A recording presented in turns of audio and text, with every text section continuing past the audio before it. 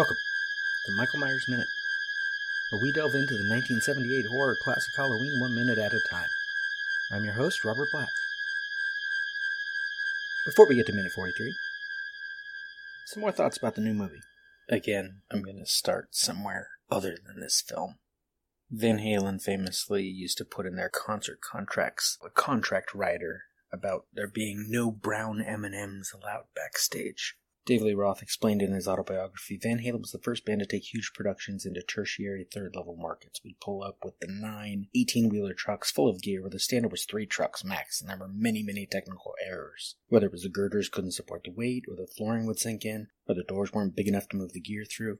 The contract rider read like a version of the Chinese Yellow Pages because there was so much equipment and so many human beings to make it function. So just as a little test in the technical aspect of the rider, it would say Article 148, there will be 15 amperage voltage sockets at 20-foot spaces, evenly, providing 19 amperes, this kind of thing. And the article number 126 in the middle of nowhere was, there will be no brown M&Ms in the backstage area upon pain of forfeiture of the show with full compensation. So when I would walk backstage, if I saw a brown M&M in that bowl, well, line check the entire production. Guaranteed you're going to arrive at a technical error. They didn't read the contract. Guaranteed you'd run into a problem. Sometimes it would threaten to just destroy the whole show. Something like literally life-threatening.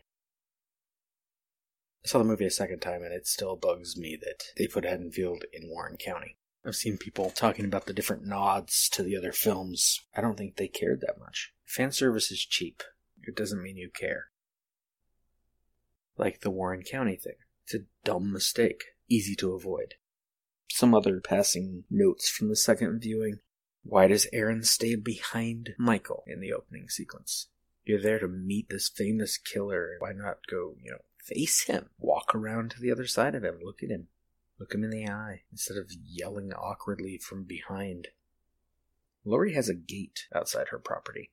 Spoilers. At the end of the movie, Michael gets through that gate without any trouble. That seems like a scene worth seeing. I have no problem with them leaving the bus crash out of the movie because that would spoil something that we find out later. But there are sequences like that should be there that aren't. How does Michael get into the property with the police car? He doesn't know the code for the gate. It's a silly nitpick, but it's a silly mistake. Similarly, when we first see Allison and Vicky and Dave, they seem to have been friends for a long time. How is this the first time they're ever talking about Allison's grandmother? It's stupid movie logic. We have to have this conversation, so she talks about her grandmother. So we can dismiss major plot point of earlier films. I'm not bitter. Michael kills at least 6 people before he puts on the mask. Well, it might only be 5, because, spoilers, someone else might have been involved in the bus crash. And yet the movie wants us to think the mask has power. Structural problem with the movie. Remove the podcasters entirely, movie's fine. Then it just starts like Halloween 4. Michael's transferred, he escapes. Cut to Laurie hearing it on the news. She's cleaning a gun, so we know she's got her weird survival thing going on. We don't need the entire segment with the podcasters.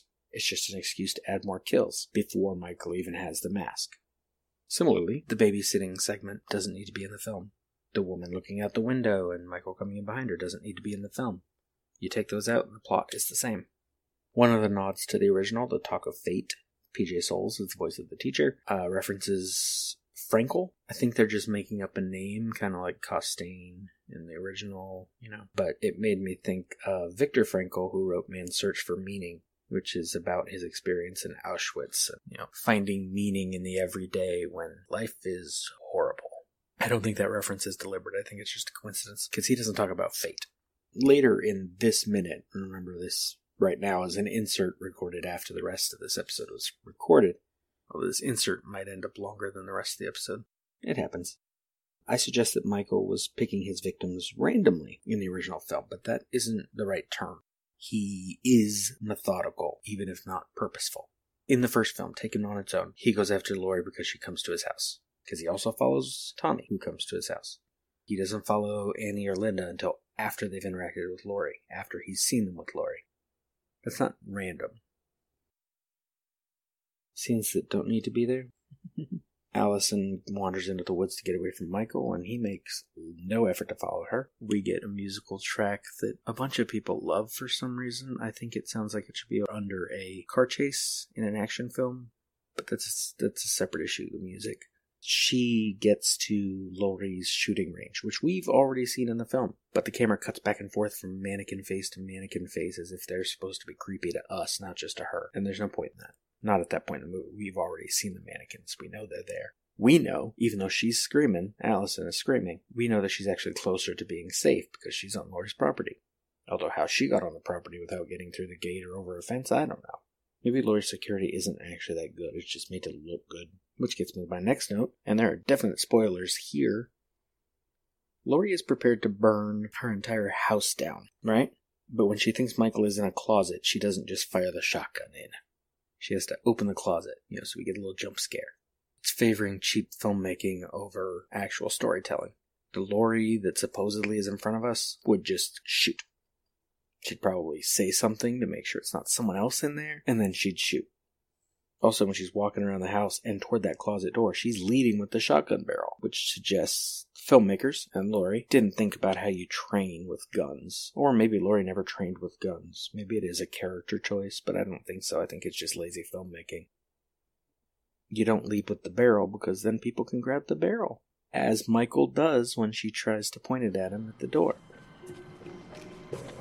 Harry, I was thinking some more about this reality versus fiction. Oh, is that a fact? Yeah, like in the movies when a guy comes up and sticks a gun in some schmuck's back and says, let's take a walk. All of a sudden he's got a hostage. Oh, yeah, I've seen that. Well, in reality, the pros like about 5 feet of separation. 5 feet, huh? Yeah, that's so the schmuck doesn't take the gun back and make it eat it. Since we're into spoiler territory, it is a great twist that the basement is a trap, but Karen's delivery of it's not a cage, it's a trap is dumb. It sounds nice, it's a nice soundbite, but she says it to Allison, who hasn't heard any of the conversation about it being a cage, who doesn't even know anything about this house, has presumably never been in it before. I guess she knows it's there, or she wouldn't be able to make it to the property, but she certainly hasn't been in that basement, and the cage conversation happened with Karen's husband, not with her daughter. Finally, what I wrote down is the film has nice nods to the previous films, but it doesn't feel like Halloween. Michael feels more like Jason, killing anybody who's around. The perfunctory babysitting bit feels like the campers in Jason Goes to Hell. Unnecessary, no matter how good some details might be. The signpost to the naked girl in Jason Goes to Hell is amazing. Everything about Julian and Vicky in this movie is amazing. Julian is hilarious. Vicky's delivery on the line about dry fucking is hilarious. Like, you get the impression she is into Dave. And that's great acting. There's great acting all throughout this movie. Oh, also in that sequence, I love that Michael puts the jack-o'-lantern in the aquarium. We don't see it. It's just there. That's funny. It's not even funny. It's weird. And I took it as a nod to He Knows You're Alone. All in all, I've spent way too much of this weekend already being one of the only voices being negative about the film, which then increases my negativity. Not my actual negativity, but like how I seem. Some guy asked me, he's like, what did you like? I'm like, oh, well, and I had a list, but it was funny that people were getting the impression I didn't like anything at all about the movie. The movie's okay. The editing has problems. The structure has problems. Parts of it are great. But let's get back to the original. Minute 43. Minute 43 begins with Tommy at the window, blinds pulled apart, the sounds of children outside. Less than a second of Tommy, and then Tommy's POV, street. Across the street stands the Shape, looking into the house. This time the Shape is Deborah Hill.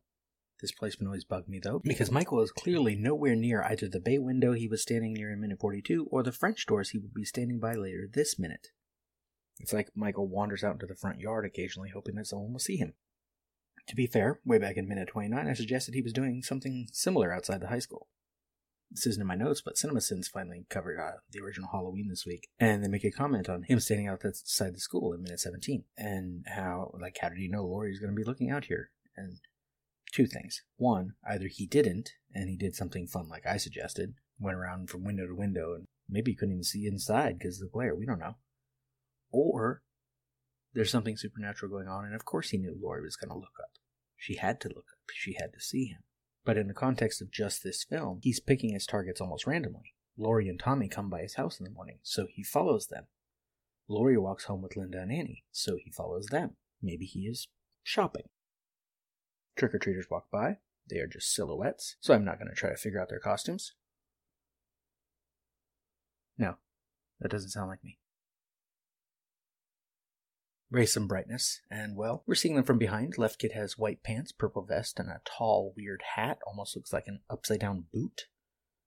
It might be one of those drum major kind of hats with feathers. The center kid has a lot of red going on. Maybe another devil. Right kid is light in color and kind of puffy or billowy. Not much detail. The script has it a little different than it happens here. Puts the camera behind the shape with an exterior shot of the Doyle house. And we can see Laurie talking on the phone. The shape's head moves slightly, and we pan to see Tommy at the front room window looking out.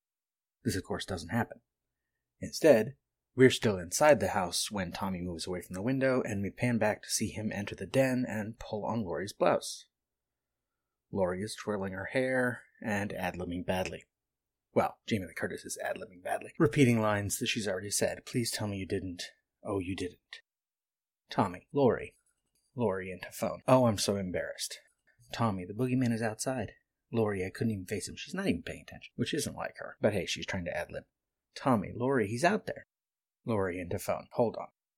And Tommy says, Laurie, the boogeyman is outside. Look. Tommy goes to the window in the den and points. Laurie walks over with the phone and looks. Laurie's POV street. The street is empty. The music changes a little so that we get that creepy, eerie feeling that we know he was just there. We know Tommy's right. And it's interesting, right at this moment, the light in the jack-o'-lantern in front of the Wallace house flickers a bit, almost in time to the music. Angle on Laurie and Tommy. Laurie, Tommy, there's nobody outside. She tousles his hair, says, go watch TV. He looks out the window again. Laurie, into phone. It's just Tommy. And then she continues with the ad-libbing. Please tell me you didn't. How could you do that? Now, in my notes about the H40 convention, I noted the thing from PJ Souls where she thought with the longer takes they had to fill in the gaps of silence with dialogue. Jamie could have just been standing over there not saying anything as Tommy wanders away. Or there could have been more of a conversation. But either way, we get to cut away from the ad-libbing. Cut to interior Wallace house night. Annie stands by the kitchen stove making popcorn. We watch from outside the French doors. 2 plants hang nearby.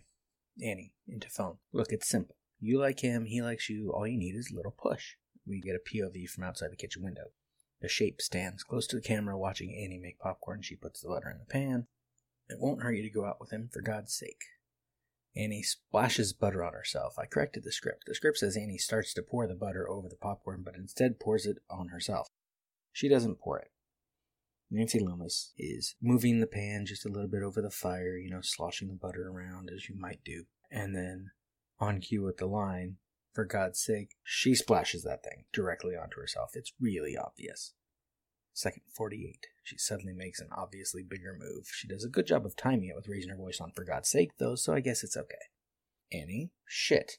No. I just made a mess of myself. I gotta call you back. Second 54. Annie hangs up. Annie. Lindsay, I need a robe. She quickly takes off her blouse and t-shirt. We get maybe a frame or 2 of Lindsay on the couch, and the minute ends. That is all for Minute 43. Michael Myers Minute is a production of Lemming Drops Studio. You can find more content at lemmingdrops.com. You can stalk me on Twitter and Facebook at Myers Minute, or Instagram Michael Myers Minute, or join our Facebook listeners group 45 Lambkin Lane. You can also check out a very different show of mine, Dave Made a Minute, where a bunch of Movies by Minute podcasters are tackling the film Dave Made a Maze, but some of them have only seen the minutes they're covering. Some don't even know the title of the film. You can find that under Dave Made a Minute on the obvious social media. Don't forget to subscribe and leave us a nice review if you like what you hear. And if you really like what you hear, you can help me out by donating through Patreon at patreon.com/MyersMinute. I finally got around to putting the tier and bonus information up. Until next time. See you later. Bye. Bye. It's Halloween. I guess everyone's entitled to one good scare, huh?